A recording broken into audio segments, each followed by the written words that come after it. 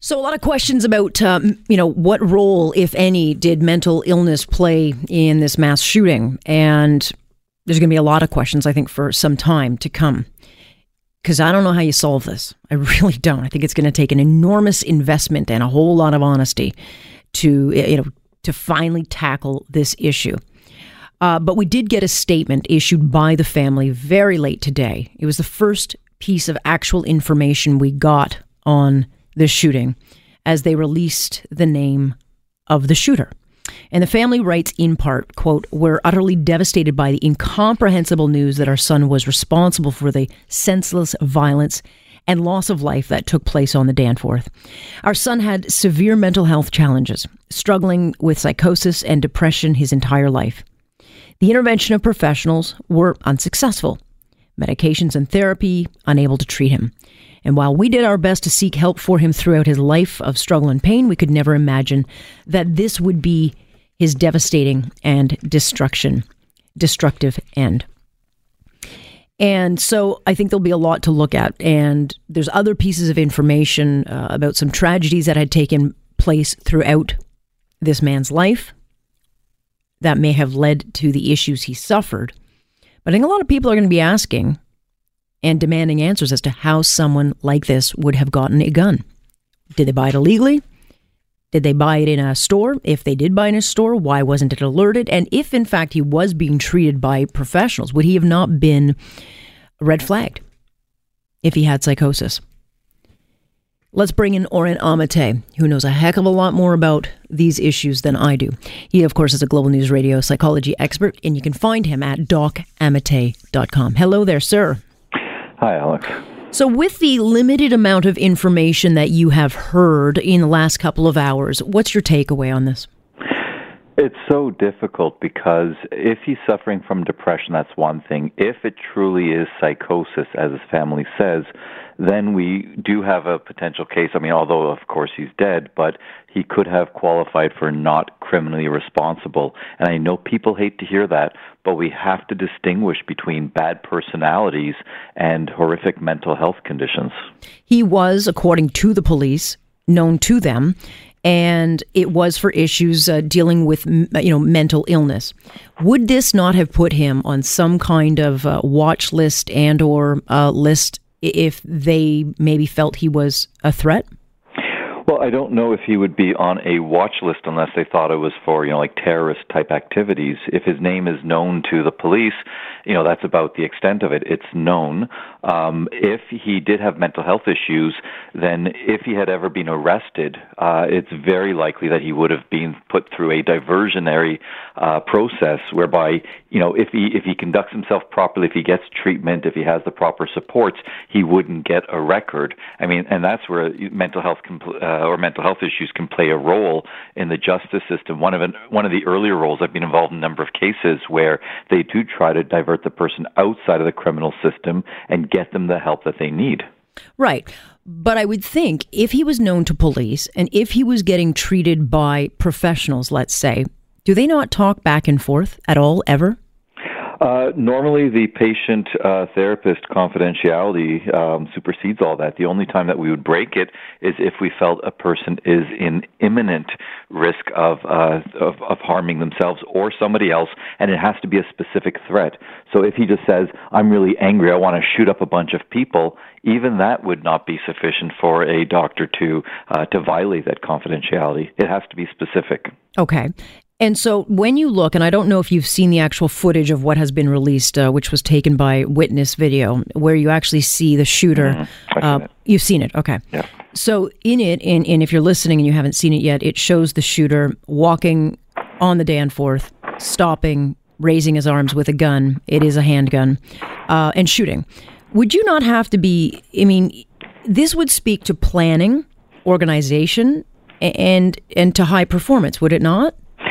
It would seem. He looked like it was deliberate actions, but if he's suffering from a delusion, which would be a false belief, that would not prevent him from being able to carry out the attack because he could believe, for example, and again, we're only speculating here, but if his delusion, for example, was that, let's say the Russians are invading us and everyone on the Danforth is a covert agent or something, he would still be able to, manage all the actions that we saw, do it deliberately, yet believe he's in the right, not really know what he's doing, and that would be an example of not criminally responsible. So when someone's in a psychosis, it doesn't mean that they've lost touch with reality, but it doesn't mean they've lost touch with all their functioning.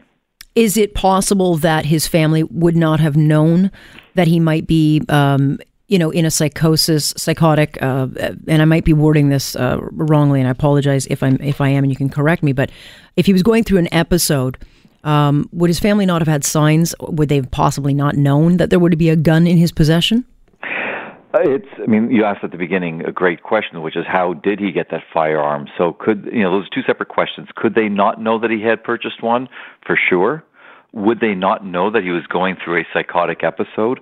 That would be a harder outcome, because when someone is in psychosis, especially if they're saying he has a long history of it, when the first person starts to show signs, you don't necessarily know that they are losing their mind, so to speak. They might be talking about coworkers talking about them, or maybe there was a neighbor that was acting suspicious, and that doesn't sound that bizarre. But over time, you recognize that the false beliefs and or false perception that they're having, are much more obvious.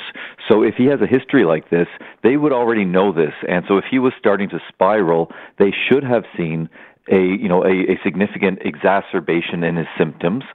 They should have been worried. He should have been acting differently than he had been acting if he had been on his medications. So I think the family should have been aware that something was going on. Now, can they predict that he's going to go out and shoot people? Most likely not, unless he gave them clear evidence, to suspect that. But as far as his deterioration, you would hope that they would see that. The sad thing is in Canada, once someone does start to spiral downward, as a mental health professional, all I can say to the family is there's not much you can do until this person has spiraled downward to the point that they can't take care of themselves, or they are an imminent threat to themselves or to others. And then, unfortunately, police often get involved. And if they're not taken to hospital, they're taken to jail. Right, which is not necessarily the best way to go, because they don't get the proper treatment. We'll get into that in just a second. But, I don't know if mental illness is the actual cause of this. This is something that was put out by the family. This is something that he had a history, according to police. And so I don't want to discount it, but I also don't want to say that that is the actual cause of what happened on Sunday night.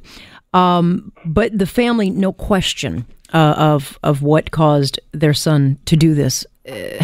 And no matter if they did or did not report it, they'd be going through an unbelievable amount of stress right now. Right. It's incomprehensible. And again, we don't know his family. We don't know what's going on, but it's very easy for people to play armchair pundits until they're put in that situation. Well, they're easy to vilify. Exactly. Easy to vilify him, his family, everybody. And once again, until you've been in a situation like this, how do you know how you're going to react? As someone who deals with people with mental illness issues, are you concerned at all that it is being abused or overused, as reasons behind, the big casualties around the world, whether it be a terrorist attack, whether it be someone driving a truck or a van into a crowd, or as we, look into mass shooting? Are you concerned that it is overused? I am, because there's a huge difference between psychosis, which is what we were talking about possibly, which is a loss of touch with reality, and psychopathy, which is basically evil. And so when people conflate the two, people who do have a serious mental health issue, they don't get the compassion and empathy they deserve. And people who are just psychopaths or, other types of monsters try to use mental health issues as an excuse for their reprehensible behavior when they are fully aware of what they are doing. They just choose not to care about it. Yeah. And on the total flip side, because we tend to spend way too much time talking about the shooters or the suspects or the accused, often those who are the real headlines of these stories, which would be a 10-year-old girl and an 18-year-old young woman, about to start her life in university. Those families, I don't know. I can't even imagine what they would be going through. Yeah, it's, a few things about that. One, whenever you lose a family member, of course, it's difficult. When it's a young person, our brains are not wired to accept the death of such young children, and especially when it's such a senseless, tragic incident like this, People are second guessing. People are saying, what could I have done differently? I should not have let them out. I should have done this differently.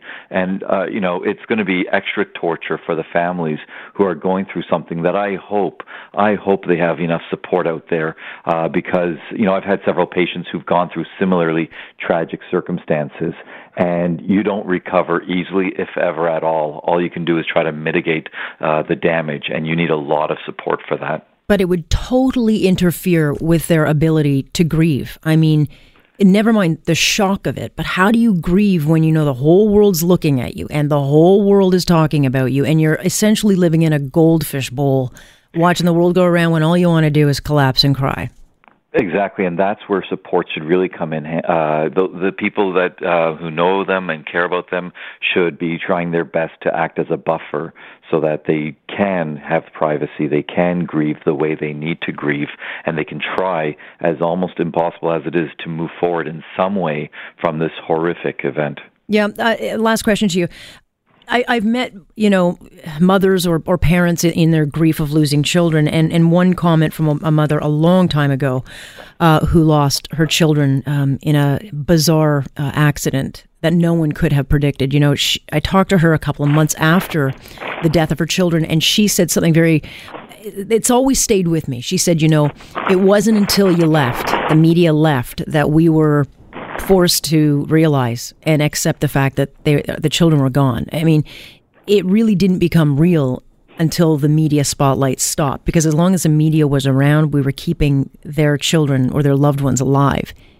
Right, and you're also, helping them to externalize. So they were, dealing with the media, trying to, find the right words. They were processing it in a way that most of us do not, which is, very, let's say, internalized in many ways. And, is that a good thing or a bad thing? For some people, finding a cause, becoming an anti-gun, advocate or anti-violence advocate or something like that can help them process it. And for others, all they need from the very beginning is to be able to grieve, and sometimes the media prevents that from happening. Whereas in other cases, people, appreciate it because it gives them a platform. It allows them to try to make sure that their loved one's tragic passing is not in vain. They're trying to do something good from it. Keeps them alive for just a little bit longer. Yeah. Oren, I don't think we've had our last discussion on this, and unfortunately, I think there are a lot more questions right now that need to be answered. I appreciate your insight. Thank you very much, Alex. Have a good night. That is Oren Amitay. You can follow him at docamitay.com. I'm Alex Pearson. This is Global News Radio.